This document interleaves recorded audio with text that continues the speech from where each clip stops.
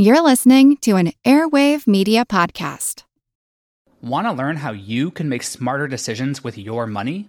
Well, I've got the podcast for you. I'm Sean Piles, and I host NerdWallet's Smart Money Podcast.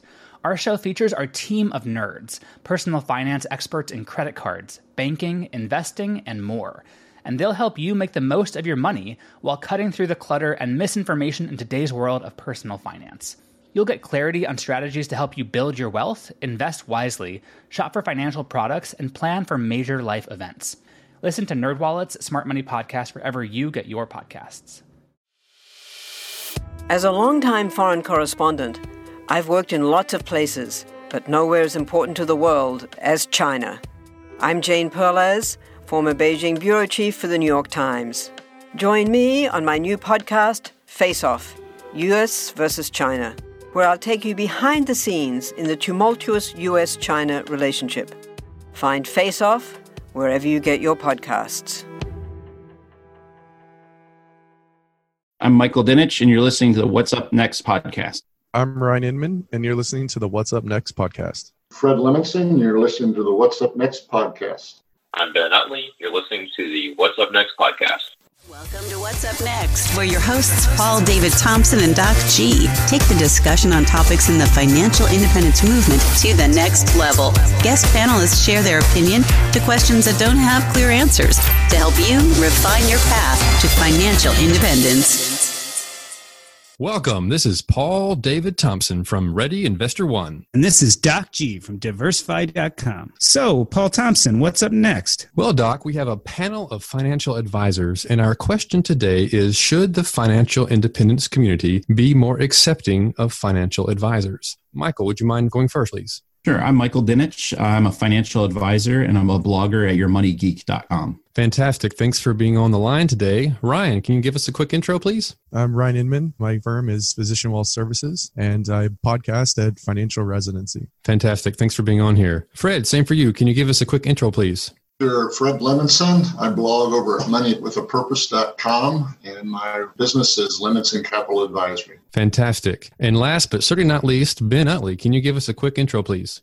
I'm Ben Utley. I'm a practicing certified financial planner, and I'm the team leader at Physician Family Financial Advisors. All right, so I'd like to start today by throwing out a question that's really going to go to everybody. But what I found is almost every financial advisor I've ever met that's worth their salt will tell you that in their origin story, they had a moment where they looked at their profession and had a reckoning. They had a moment where they said, well, there's a good way to do this and a bad way to do this. Let me start with you, Ryan. Can you describe at what point you looked at your profession and said, there are two paths to take and I have to take one here? Yeah, I think I actually have two little pieces on that. First is when I was in grad school and I was working at Merrill Lynch underneath an advisor and realized that 95% of her work, she's an amazing person. I still keep in contact with her, but 95% of her work was sales and 5% was actual planning that then was outsourced to me as basically her intern. So looking at that and saying, you know, this, when she actually lost a client of hers to another advisor in the lobby who was waiting to meet with her. Like it was that cutthroat. I'm like,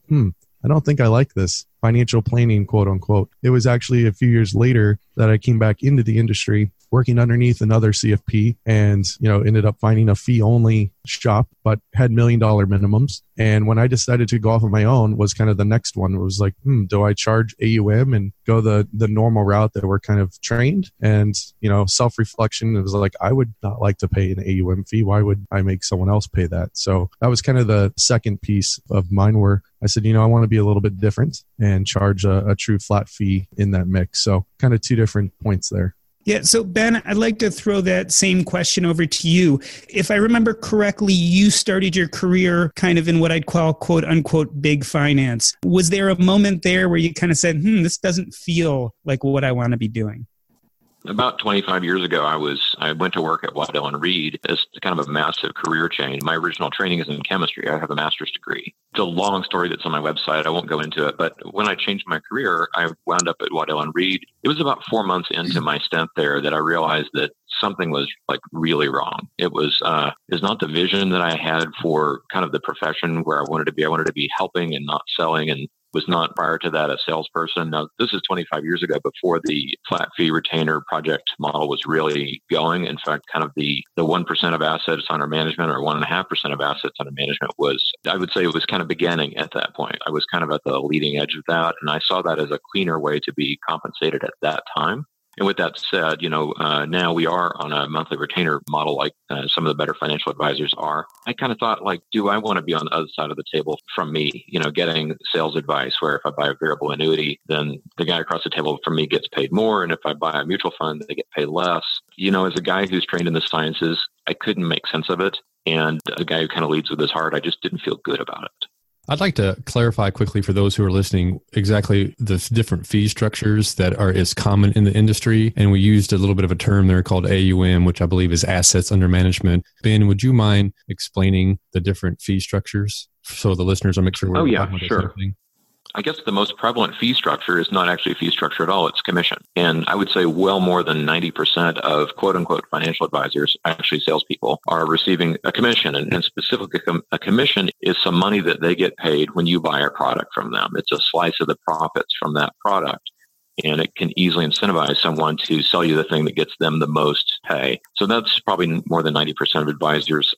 That remaining 10%, if we look at that, it's people that are charging either a blend of fees and commissions or fee only. And so fee only means that they receive all the compensation from the client and it's all disclosed. And you can see it. There's going to be an invoice or a statement, or there's going to be a charge in your account. Of that 10% that are fee only, I would say the vast majority of them, at least 75% by my estimate, are charging what's known as assets under management, or have an AUM-based fee model. And that means that if you have a $100,000 account and they charge 1%, you pay $1,000 a year. Or if it's a $5 million account and they charge 1%, you're paying $50,000 a year. There are some conflicts in that fee model as well, and I think we'll probably get into that later. And then there are, of the remaining 25% of 10%, I would say that those are people who charge some form of fee that's not based on assets. It could be based on net worth. It could be based on the number of hours that you work with them. So that's known as hourly. It could be based on a length of time. So either monthly or quarterly or annually. That's typically called a retainer or subscription. In my opinion, that is the cleanest business model because it compensates them either for the value of their time, their experience, or their skill. Fred, I'd like to pull you into this conversation because it seems to me that these two things are related. Most advisors that at least I believe in and read do have this origin story where they see the way financial advising is being practiced and are unhappy with it. And that has profound effects on how they set up their fee structure. Can you talk to us a little bit about your beginnings as a financial advisor and if you felt the conflicts of interest and that's why you set up your fee structures in a certain way? I've been at it longer than probably everybody on the panel here, gray hair of the bunch. So when I started, it was cold calling to sell municipal bonds for a regional stock brokerage firm. And I think probably all four of us have some sort of a similar story about that.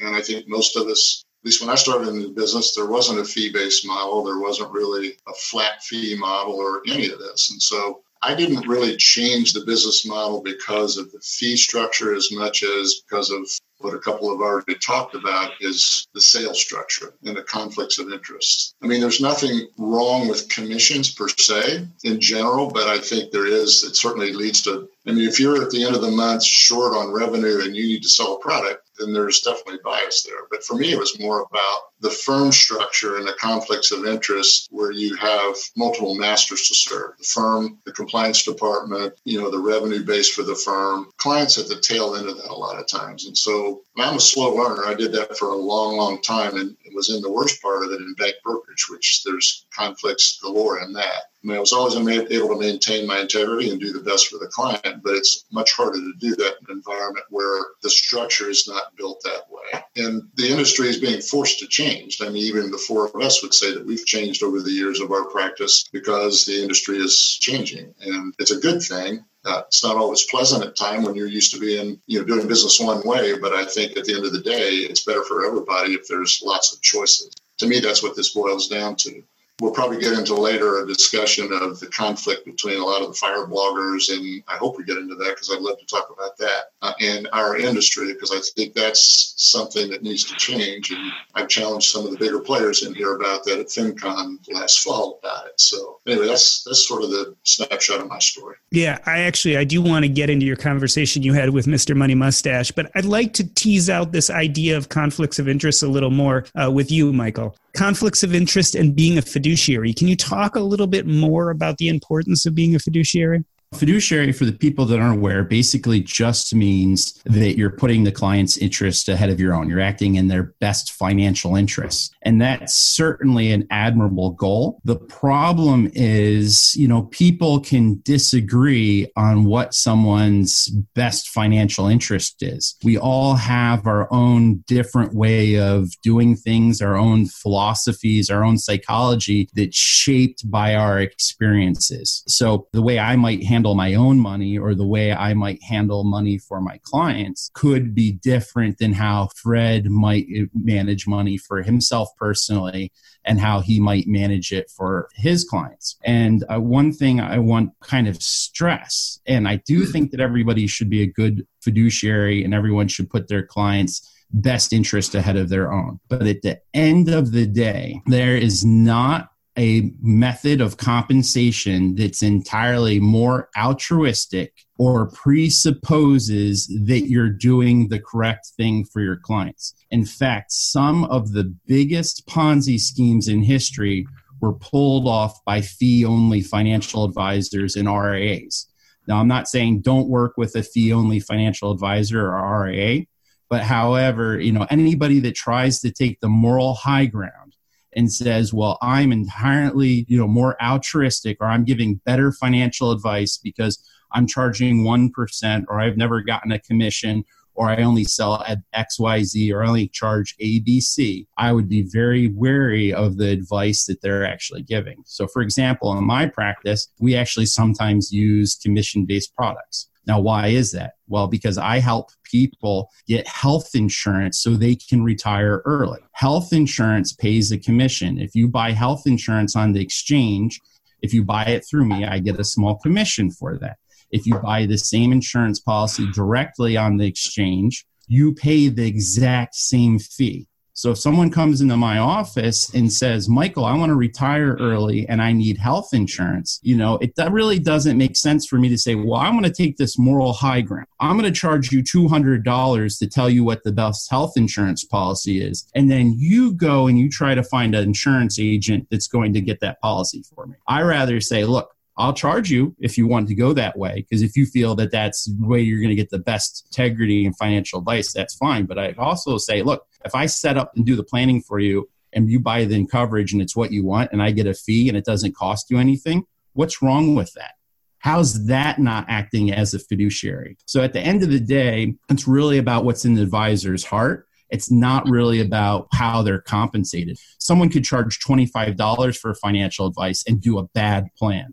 So one thing that I think is really important to me, and I don't want to go on a tangent on this, is we don't get into this, the weeds where we say this person charges X, this person charges B, because at the end of the day, it's not about what the cost of the item is. It's about the value it delivers. A Mercedes vehicle, you're into new vehicles or not. I know a lot of fire people, rather have a 25-year-old Toyota, right? But the reality is a Mercedes, you can feel the quality of a Mercedes. Now, whether it's worth that extra premium, I don't know.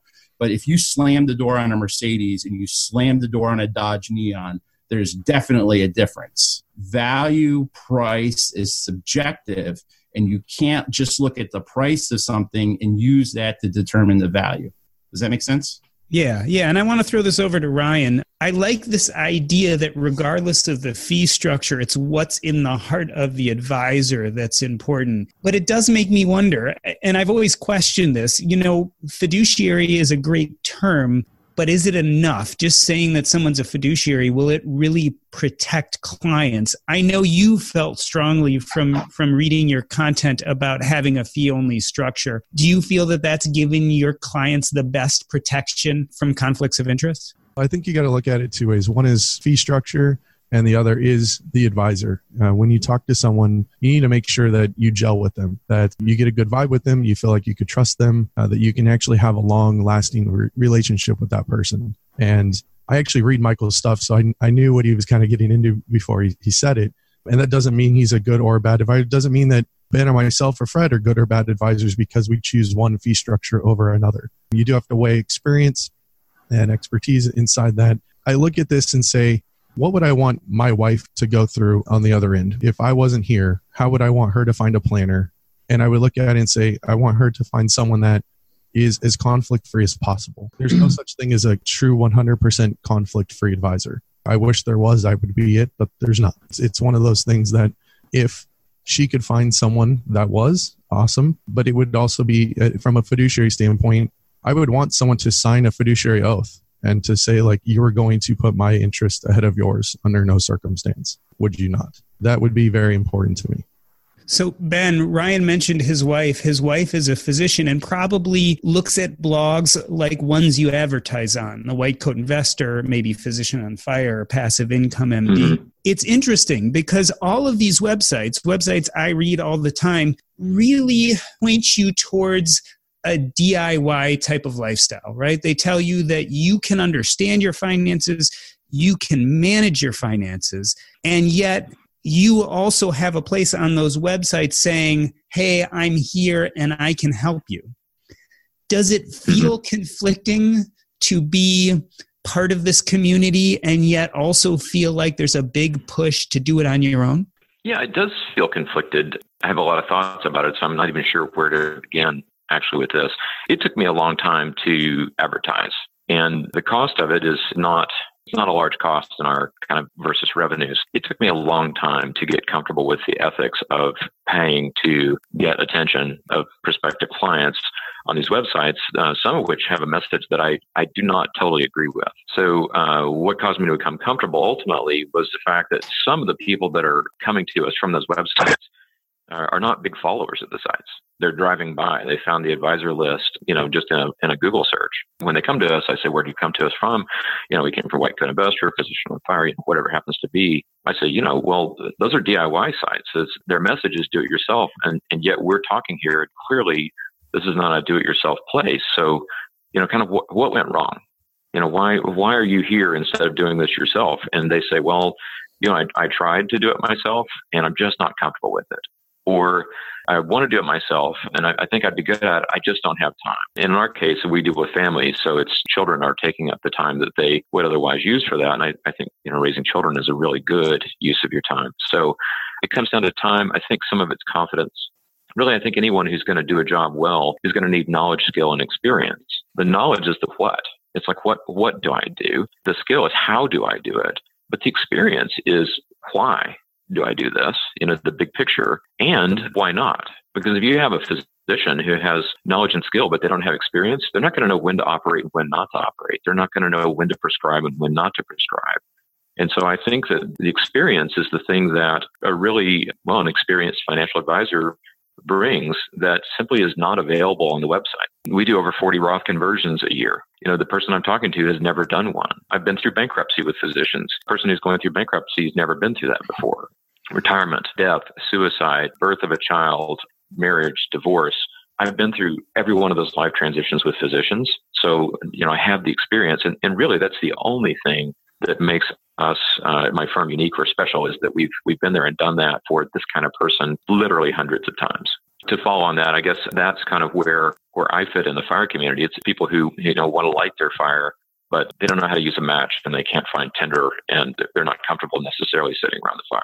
So I'd just like to comment on something Ben said, which I think is really important, that a lot of the fire bloggers, and whether it's physicians or I would just do blanket younger investors, the focus on financial advice seems to be around investing. And there's this talk about the 3-fund portfolio, and that's kind of the be all do all. And that's fine. I mean, I love do it yourself. I think anybody that can should. The problem is we as financial advisors, all 4 of us, if you talk to each one of us about client stories, it's so much more than that. And younger investors in many ways have not experienced not just bad markets, but life. Divorce happens, cancer happens, lots of life events happen that don't fit into the category of the cut and dry DIY 3-fund portfolio. And that's what the four of us and financial advisors worth their weight will do, is help people through life. I mean, I've worked with clients for 25 years.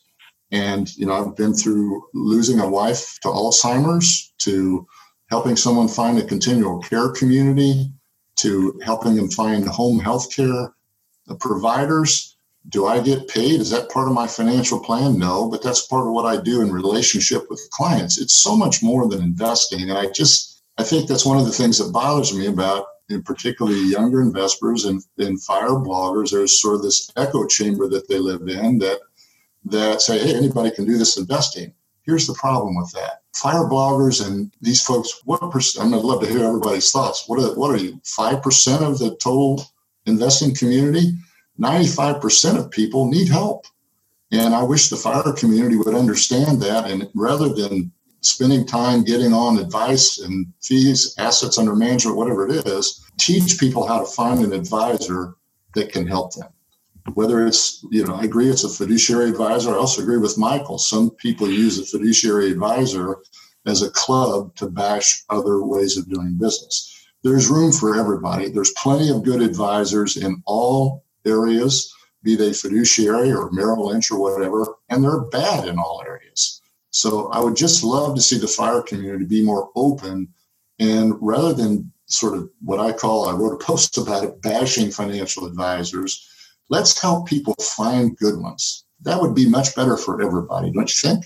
To piggyback on that, Fred, really quick, haven't we as an industry done that to ourselves, though? Made it all about investments? From the way that, like back in the day, the way that you sold products to now the way that, most do AUM based, like we did it to ourselves to do that. And so I think the fire community, or just bloggers in general, doesn't necessarily have to be even the fire community, has kind of piggybacked on the piece that we gave them the tinder to light us on fire, essentially, if we want to get specific on it. But I really think that the education is great, that people can DIY. Not everyone is a good fit to work with an advisor, and that's totally fine. I know really smart people that are physicians that can do it themselves and don't need someone. But there's a good portion of the population that does need help. And when they read things that some bloggers kind of put out that you don't need one, I think they're actually doing their readers a disservice on that. Not everyone needs one, but there are people that do. I do wish that they acknowledge. I think there are a few articles out there that say some good stuff about advisors in general. But some points, though, I feel like, they've got lots of fuel and we poured the gasoline to light us on fire as an industry. I'd like to kind of tease apart the quote-unquote fire community, because I think that there are kind of two pieces to that community. There's leaders and followers. And so before we throw fire under the bus, I think it's important to tease those two things out. And, since we're talking about conflicts of interest, I think it's important to recognize that some of the leaders in the fire community also have a conflict of interest. I mean, having an ad revenue-based model does not mean that your hands are clean. Doesn't mean that you get to take the high ground. And the fact that you disclose that doesn't mean anything. I mean, it's great that it's disclosed, but still there is a conflict of interest there, and you can't disclose that away because people tend to think in line with what butters their bread. So that's one thing I want to recognize. Second thing is, I consider myself a member of the fire community, and probably not a leader in that. I don't think anyone thinks of me as a fire person, but I would definitely say I'm a fire follower. Many of the people that are kind of new to fire, maybe in the last 5 years, don't recognize that there was a book that kind of started this fire, and it was called Your Money or Your Life. Pretty sure that everybody who's on the call has either read or is familiar with that book. At the time that book came out, I was a chemistry grad student. And that is literally what changed my life. It's what caused me to get into this industry. I read the book, I believe it's Peter Dominguez, it's definitely Dominguez. And I saw that and I was like, whoa, this is a whole different way of dealing with money. And I was a chemist. I didn't have any background in money. I never had any dreams of being a financial advisor. And when I read that, I was like, oh, this is so cool. I could get my freedom. I could support my family. I can take care of myself financially. There's a way to do this. And I did that for my family. And I enjoyed it so much, I thought, everybody has got to have this. This is so cool. And then I started hunting around like, I want to be a financial advisor. And unfortunately, at the time that I kind of got into this, there wasn't really a path other than commissions, nor at that time did I even recognize that there was anything right or wrong about commissions. I had no perspective on, the rightness or the wrongness of any given revenue model. So I just jumped in with both feet, and it was probably 3 or 4 months in that I began to, not feel comfortable with what was there without branding it right or wrong. I didn't feel good about it. I sought to make changes and ultimately started my own business a couple of years later on the percent of AUM model. I've kind of experienced all the stages of FIRE, from being, benefiting from the advertisers as an advertiser, having lived it and walked it, having taught it. So I think there's room for all of us, but I don't think that the moral high ground is available to anyone. This episode is brought to you by Range Rover Sport. Range Rover Sport leads by example. With a visceral, uncompromising, and dramatic feel, this car helps you rise to the occasion. How does it do that? Range Rover Sport has powerful on-road performance and commanding all-terrain capability by combining assertiveness with signature Range Rover refinement. This is the car that redefines sporting luxury. The new Range Rover Sport features advanced cabin technologies such as active noise cancellation and cabin air purification, purposeful cockpit-like driving position, and award-winning Pivi Pro infotainment is at the heart of the experience and provides intuitive control of the vehicle systems. Design your Range Rover Sport at LandRoverUSA.com. Once again, explore and build your Range Rover Sport at LandRoverUSA.com. That's LandRoverUSA.com. Are you struggling to close deals? B2B selling is tougher than ever, and that's why I want to tell you about LinkedIn Sales Navigator. Fueled by LinkedIn's 1 billion member platform, Sales Navigator gives you the most up-to-date, first-party data, enabling you to unlock conversations with the people that matter. Sales Navigator helps you target the right buyers, surface key signals such as job changes or which accounts you should prioritize, and shows you hidden allies so you can find those buyers that are most likely to convert. LinkedIn Sales Navigator is a sales intelligence platform that helps professionals effectively prospect and engage high-value customers, drive higher revenue, and increase sales performance. Right now, you can try LinkedIn Sales Navigator and get a 60-day free trial at linkedin.com/earn. That is linkedin.com/EARN for a 60-day free trial. Let LinkedIn Sales Navigator help you sell like a superstar today. Just go to linkedin.com/earn and get started. That's a good point that Ben made, and that's actually what I wanted to kind of add to the conversation, is that, a lot of these bloggers kind of attack the financial advice industry. They attack it from the position of, well, you have conflicts of interest, you're making money, and making money doesn't necessarily mean that you're a conflict of interest. Misleading people or misrepresenting things, that's when you start getting into the conflicts of interest and the problems. And a lot of these bloggers have an incentive, a financial incentive, to trash the financial advice community because they're trying to push, links to personal capital. They're trying to push links. They're trying to push affiliate programs. And the one thing that's kind of nice about the financial advice community, even commission-based advisors, if you're a commission-based advisor, and I'm not sounding like I'm promoting commission-based advisors, but just so you're kind of familiar and your readers are familiar with the background, a financial advisor can be one or two or both a certain type of professional. They can be a registered rep, which traditionally is individuals that get a commission. They can be a financial RIA, a registered investment advisor, who typically gets money, charges for getting fees, or they can be a hybrid, which a lot of people are going to that model where they do a little bit of both so they can be in the position to best take advantage of their clients. The nice thing is, even with a registered rep, right? A registered rep typically operates under a broker-dealer, and that broker-dealer has rules and guidelines on how they must interact with the public and how they must market and what they can say and what they can't say. A blogger, on the other hand, can say whatever they want with virtually impunity, and they can say things and they can not disclose things and they can talk about historical returns where a blogger can't do that. Now, an RIA, on the other hand, is termed a fiduciary, but typically if an RIA does not have, they usually set up their own firm, right? So they're their own compliance person. And a lot of these RIAs will publish content and information on the internet, not all of them, but some of them will publish content and information that otherwise would not get approved by a broker-dealer. It's really important that we understand that not one of those models inherently means that you're going to get better advice, better content. And maybe someday there'll be some sort of ethical standards and moral standards and compliance that maybe bloggers will have to go through in some of the things that they put out. I really like that comment because I've thought about that before too, is in this modern day with blogging and being able to self-publish so easily, you can have an opinion and say whatever you want, whether it's right or not. It just doesn't matter. And so I'm very curious what it's like. Okay, I'm a real estate investor and I can say whatever I want about real estate investing, but real estate agents cannot. They have this whole licensing board they have to go through. So do you guys. So I'm very curious, what is it like to be in fire follower and also be a CFP or a financial advisor in this space? I'll go to Ryan on that. What is it like to hear all of this unfiltered information, some of it good, a lot of it not good, and then you have to like moral high ground to stand up to?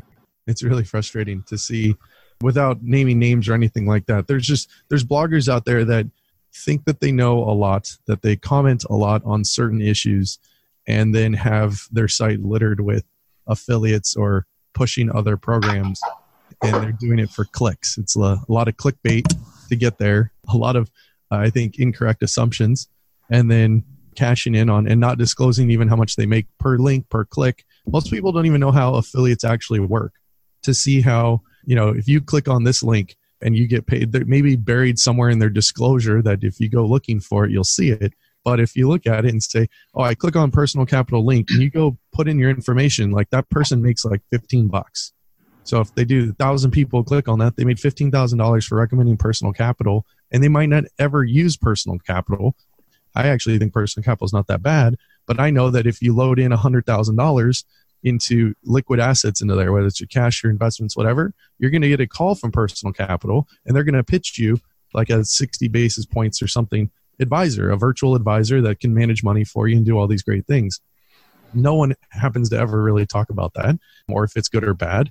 And personal capital is just paying these bloggers by an affiliate. Now, this is just one thing. There's plenty of thousands of affiliates out there, but most of it's never disclosed. And so you've got mostly bad information and pitching a bunch of products.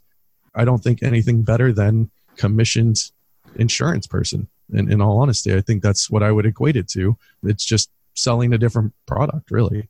Yeah, I want to pull this over to Fred because it seems to me the fire community can certainly have blinders on at points and miss important aspects of investing and of financial advisors. And you actually talked about having some conversations at FinCon. You did a blog post where you talked about having a conversation with Mr. Money Mustache. Do you want to talk about kind of what you told him? Well, I'm going to pick up on something Ryan said for just a second because I think it's really kind of ironic. Personal capital for, I'm assuming, I don't even know if bloggers who, as Ryan said, get paid by them even know who they are.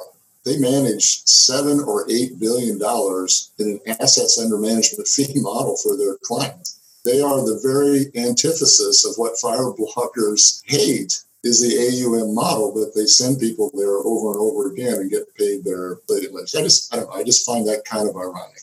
So at FinCon, there was a panel discussion on, for those of you who don't know, FinCon is a financial conference for bloggers and people in the personal finance business. There were about 2,000 people that were there. It was my first one. I think Michael was the first one.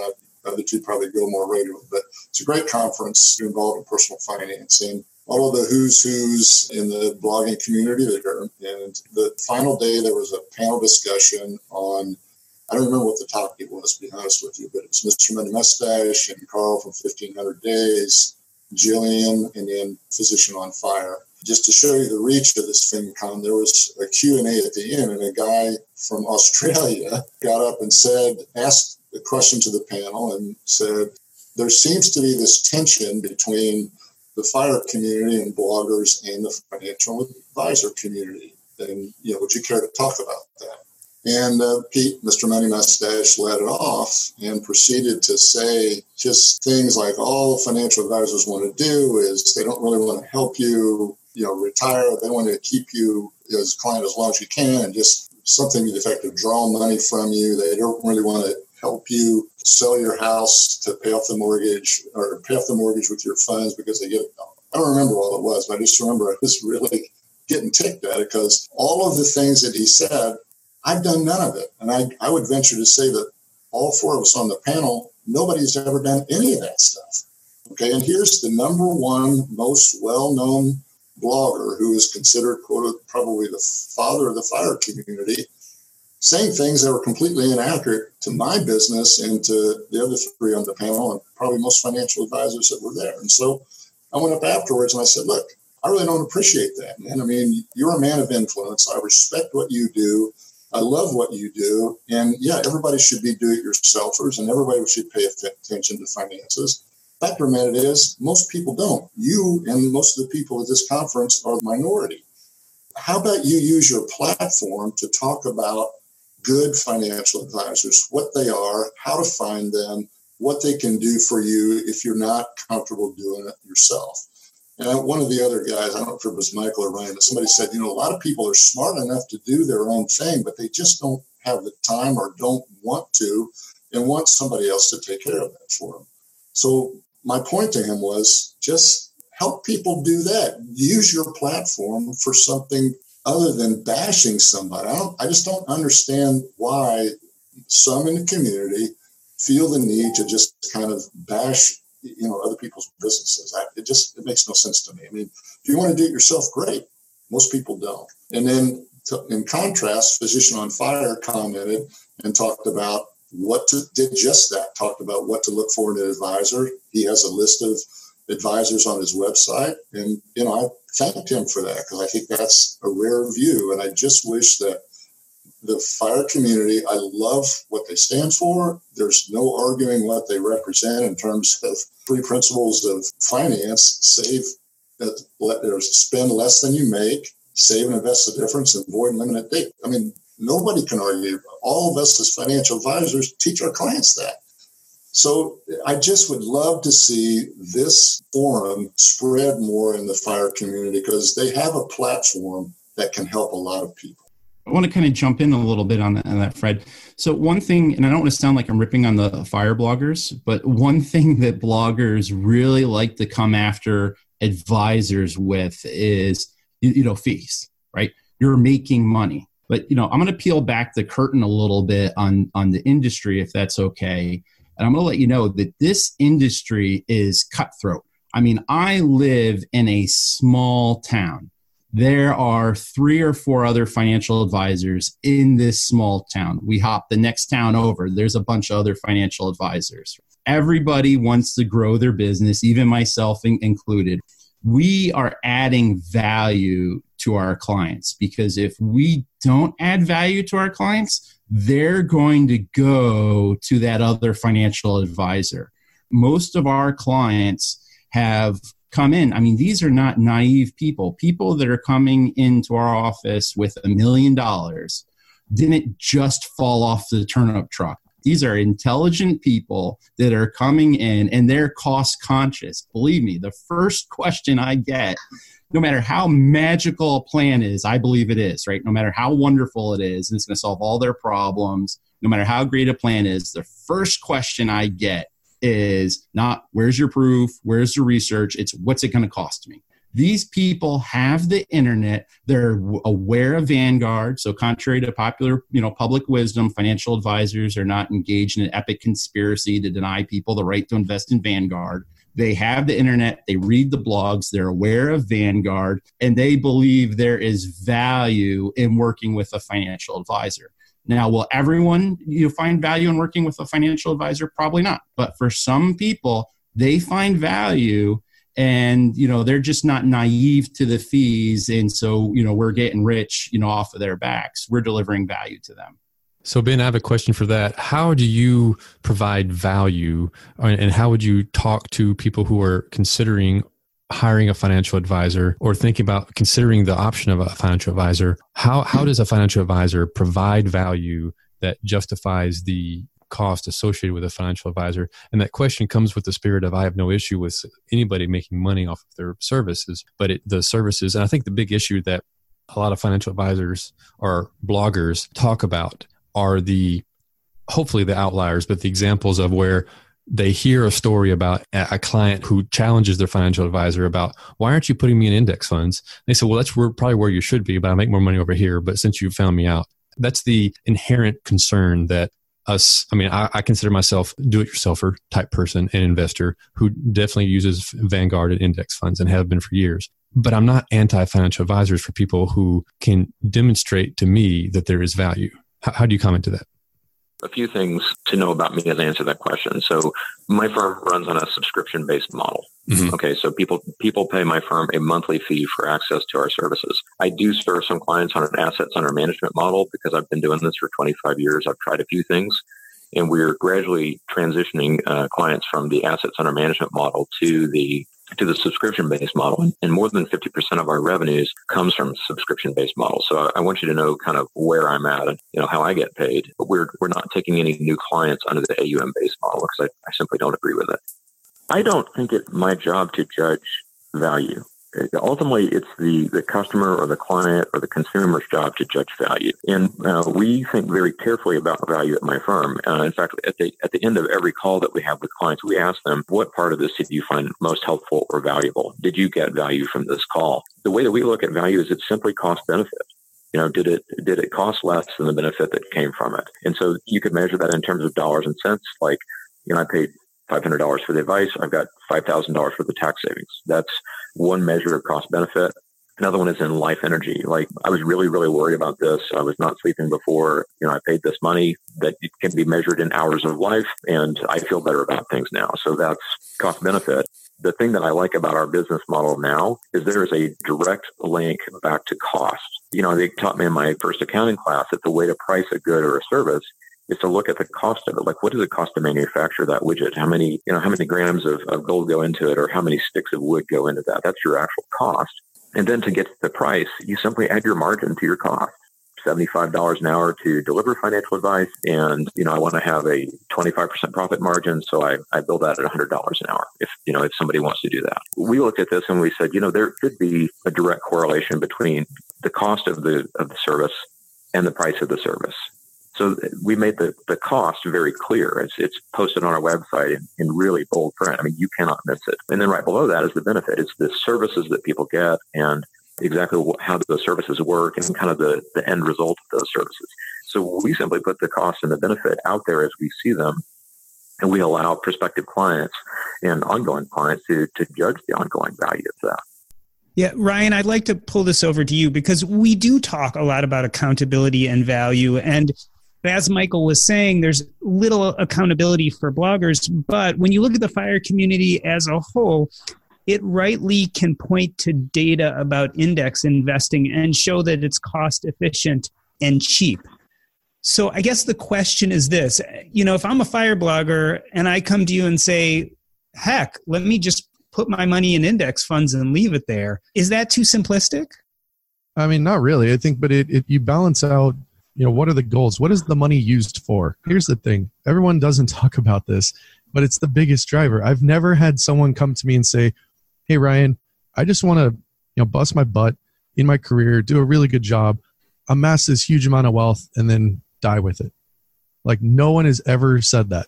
It's, I want to travel. I want to write a book. I want to retire early. I want to help the grandkids, out. I want to pay for my kids' colleges. Like, everyone's got something that they want to do with money. I know most physicians that I work with, they're not motivated by money, but they're still working, and it's for a reason. So I'm looking at it and going, what is the money used for? Well, let's match your money around your lifestyle and understanding. Brian, can I jump in here real quick? I want to piggyback on something you said. Let's do it. I think the FI in FIRE stands for financial independence. It doesn't stand for free investing. And there's this perception that, all I need is 3 Vanguard funds and the truth. Well, actually, I think you could do it with 1 Vanguard fund. And if you're ready to do that, then go ahead. I'm fine with that. But so many people come to us and they're like, here, just invest my money. And we actually turn away clients to do that. I mean, we literally don't want to work with clients who are like, here, just invest my money. We feel like money should have a reason in a person's life. It should bring a result.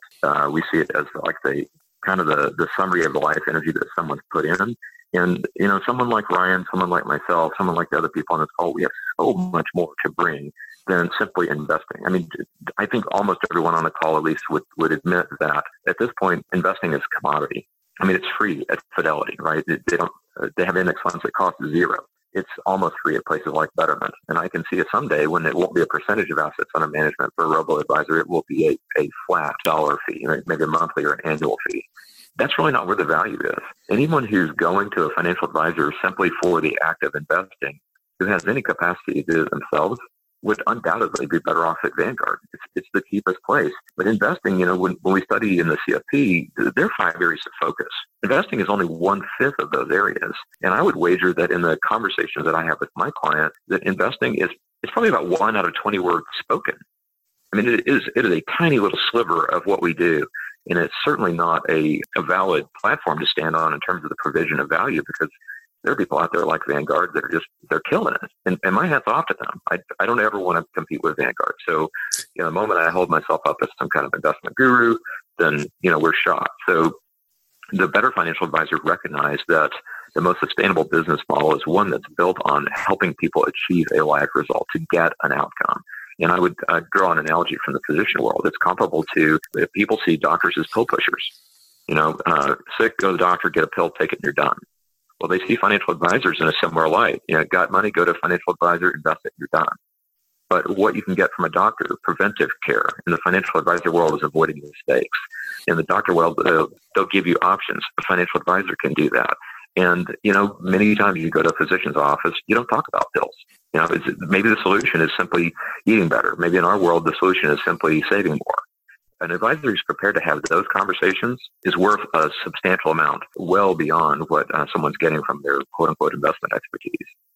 I love where this is rounding out, because as much as I would like to talk about this subject for the next 2 hours with you guys, we do need to bring this to a close, but I want to give each of you the chance to come back to the original question, which was, should financial independence community be more accepting of financial advisors? And I would think that the answer from all of you is a nod yes, right? And anybody disagree that you guys that we should be more accommodating, or at least accepting of financial advisors? So based on the spirit of this, the way this conversation has gone, I will adjust the final question to be, how should they find the right financial advisor? I'll go back to Ryan.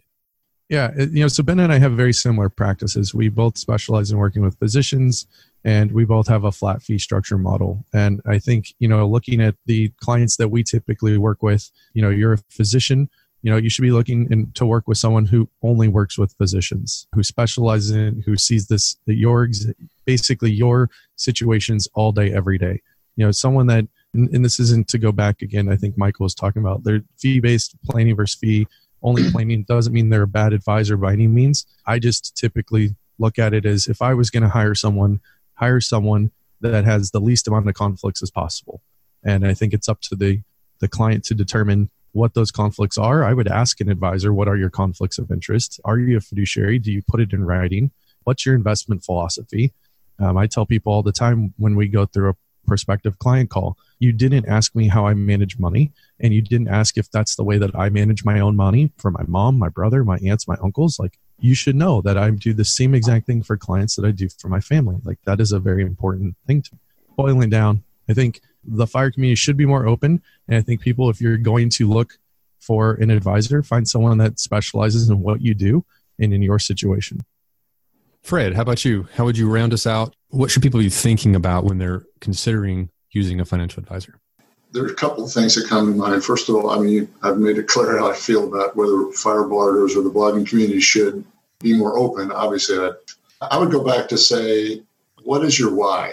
Why are you looking for a financial advisor? If someone can't answer the why, what do you want a financial advisor to do for you? It's going to be pretty hard to select one. And if you don't know, then it does make it more difficult. One of the things I always talk about with people too is, what are your values? What do you want money to do for you? What do you value in life? How do we match that with what you're doing with your money? Saving, investing, spending, insurance, all of those things.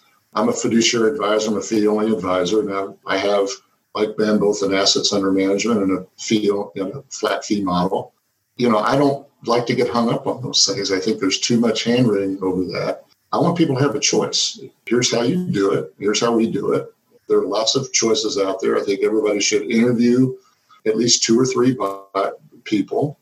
But if you don't know why you want a financial advisor and what you want them to do for you, it's going to be pretty hard to make a selection. So I would start with that. Start with the why, start with what you value, what you want them to do for you, and then go out and look for some who are, in my mind, fiduciaries. To Michael's point, there are plenty of good advisors on both sides of the aisle, fiduciary and non-fiduciary, or nobody really is non-fiduciary these days. All the brokerage firms now have a hybrid model where they, have a commission-based product-oriented, and then they have a fee-based, which is generally an asset under management. There are very few brokerage firms that I know of that have any kind of a flat fee model. So if you're looking for a flat fee model, you're likely not going to find that at any brokerage firm, either independent or, large firms. So know what you want them to do for you, and go and find someone who's committed to acting in your best interest. Thank you. Ben, can I turn that over to you as well? I would say that, particularly in the case of physicians, that they should look at a financial advisor in much the same way that the lay public would look at a physician if they kind of knew. If I'm selecting a physician, I'm looking for someone with the knowledge, the skills, the experience, and the specialization. I would add to that one more thing for financial advisors. They need to have the knowledge, the skills, the experience, the specialization, and the correct motivation. So knowledge is, do they know what I need them to know? Skills is, are they going to be able to kind of take me the way that I need to go?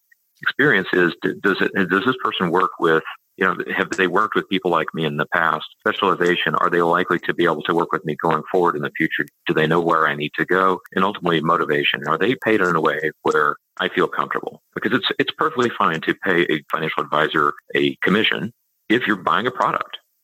And that's how products are sold. And you have to buy a product if you're going to become financially independent. But by the same token, you may not take life advice from someone who's selling a product, and you would be foolish to take product advice from someone who is not selling that product.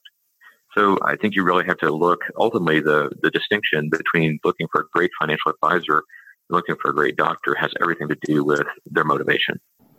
Okay, finally, Michael, let's give it to you. Final words on who or how you should go about selecting a financial advisor. So I think the biggest problem that consumers make when selecting a financial advisor is actually confusing picking out a financial product with creating a financial plan. And so what happens is, let me back up. Most financial plans start with solving a problem. So a client comes to us and they say, okay, we're retired. How do we reduce money in taxes? We were retired. We need to buy health insurance. We're retired. We need to do this, right? So you start with the problem, and then you figure out how to solve that problem. And then you go and look at what tools and products and techniques you're going to need to bring into that plan to solve that problem. But you see, most people focus on the product. And so they go to every financial advisor in town or on the internet, and they ask them questions about the products they're offering, right? Not the actual advice or plan they're generating. They ask them about the products, and then everyone does their dog and pony show, and they say, well, I'm better than somebody else because I only charge like A, or I only charge by B, or, oh, I found out you're talking to this low-cost guy, so I'll do it for a penny less, right? That's what they do. And at the end of the day, they're purchasing a product. It's just packaged another way.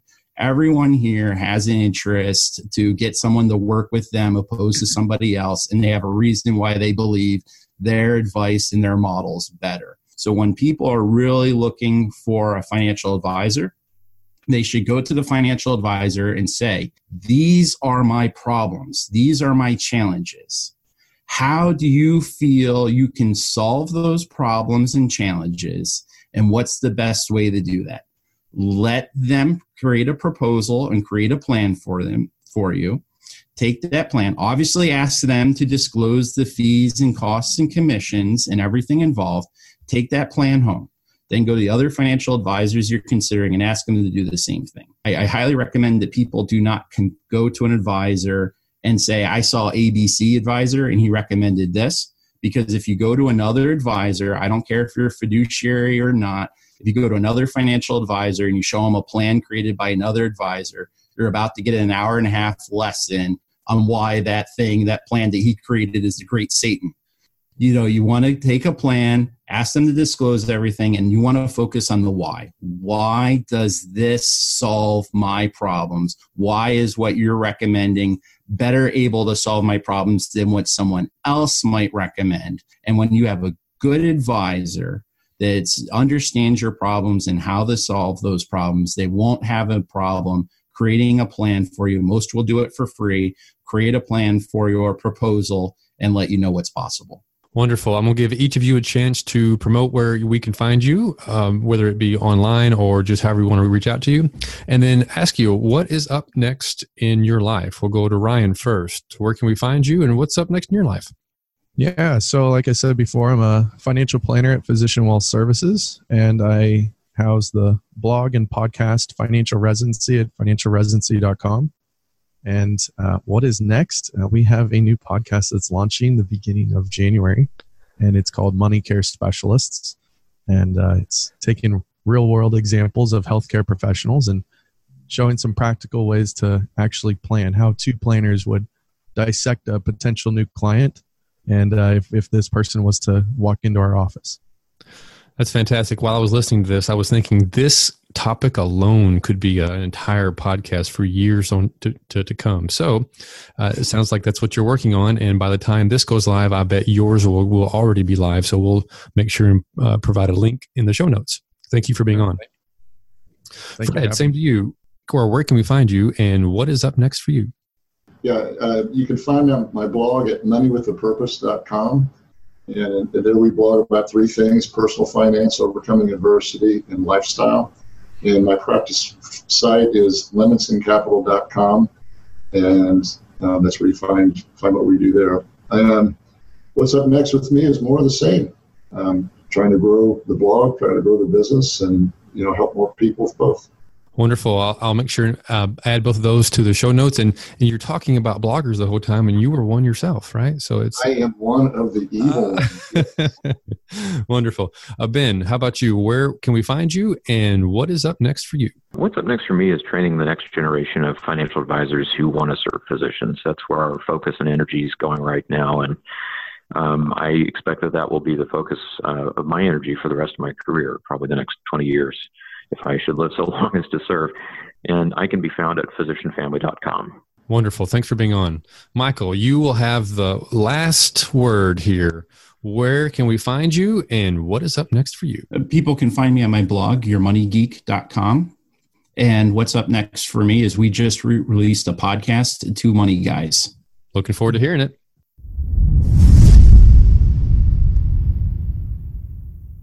I was really interested in what Ben said, and it really changed the way I think about things. Ben kind of said, look, financial advisors talk about much more than investments. And part of the problem in the FIRE community is we look at the financial advisors and all we think about is investing. Mm-hmm.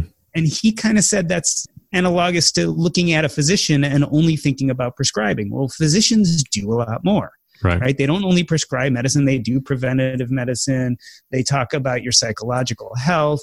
They counsel on nutrition. There's all sorts of things that doctors do, and only medicine is a small part of it. And I think sometimes we in the financial independence community miss that. We love numbers, and so we can point to numbers. We can look at how index funds do, and we can say, aha, I can do just as well, if not better than you. And we discount all those other aspects of what financial advisors do.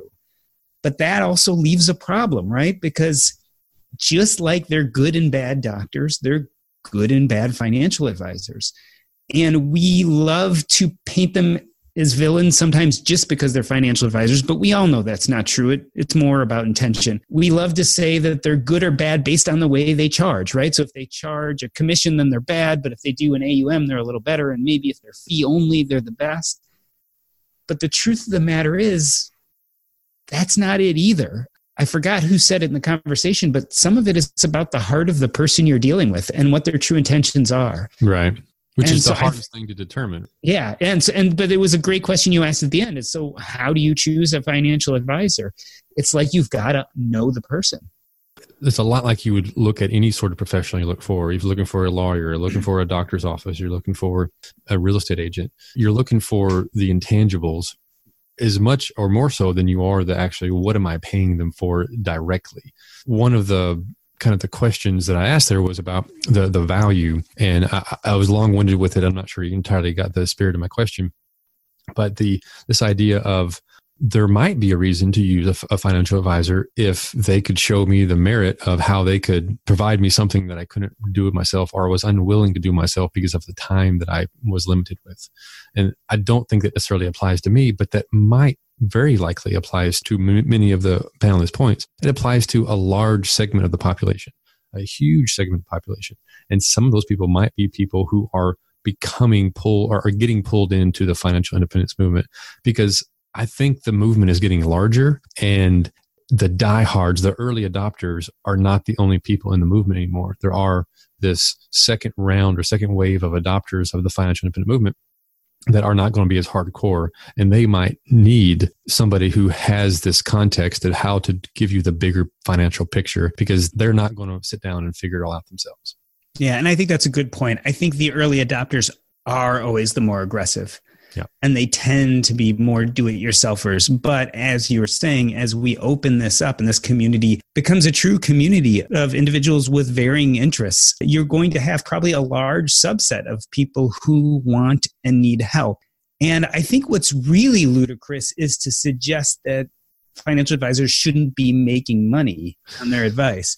I mean, we sell blogging courses. We sell investing courses. We sell all sorts of information. And if we are a blogger and if we're in the financial independence community, and if we charge for it, that's fine. On the other hand, someone who wants to charge for being a life partner and working with you on your investments and truly adding value, we can't expect them to do that for free. And I think that's something we need to squash in this community. Right. And I think the challenge, the reason so many people in our community push back against that is these more extreme examples when you hear about where somebody was clearly not acting in a fiduciary, or they were selling something that had a commission and it wasn't the best choice for that particular client at that time. It was obviously not something in any stretch of the imagination that it was good to buy or to sell this insurance product or this high load mutual fund to somebody who's just getting started. It just doesn't make sense. I think we got to put that part aside. Is there are the bad people, and there's snake oil salesmen in any industry. They're always the bad guys, the bad apples. Throw them out. Now let's talk about how to filter out those out. Then there's the good guys, the good people who are the people who can give you the big picture and give you advice, even if it's not about investments. And that's something that I had kind of known in the past, but I had forgotten. And I'm guilty of following that as well. Is when I think about a financial advisor, I think of somebody who's actually deciding on what I invest in. And at one point, I considered becoming a CFP, going down that path, and I started researching it, and I learned quite a bit. But I realized that probably is not something I would enjoy. And I definitely saw the hurdle it is to overcome to be a legitimate financial advisor. And it does cover multitude of subjects beyond just what investment vehicle to choose. Yeah, and people don't realize it. So financial advisors have the fiduciary responsibility. They have FINRA. They have organizations that monitor them, whereas bloggers, we have none of that. I thought that was a great point.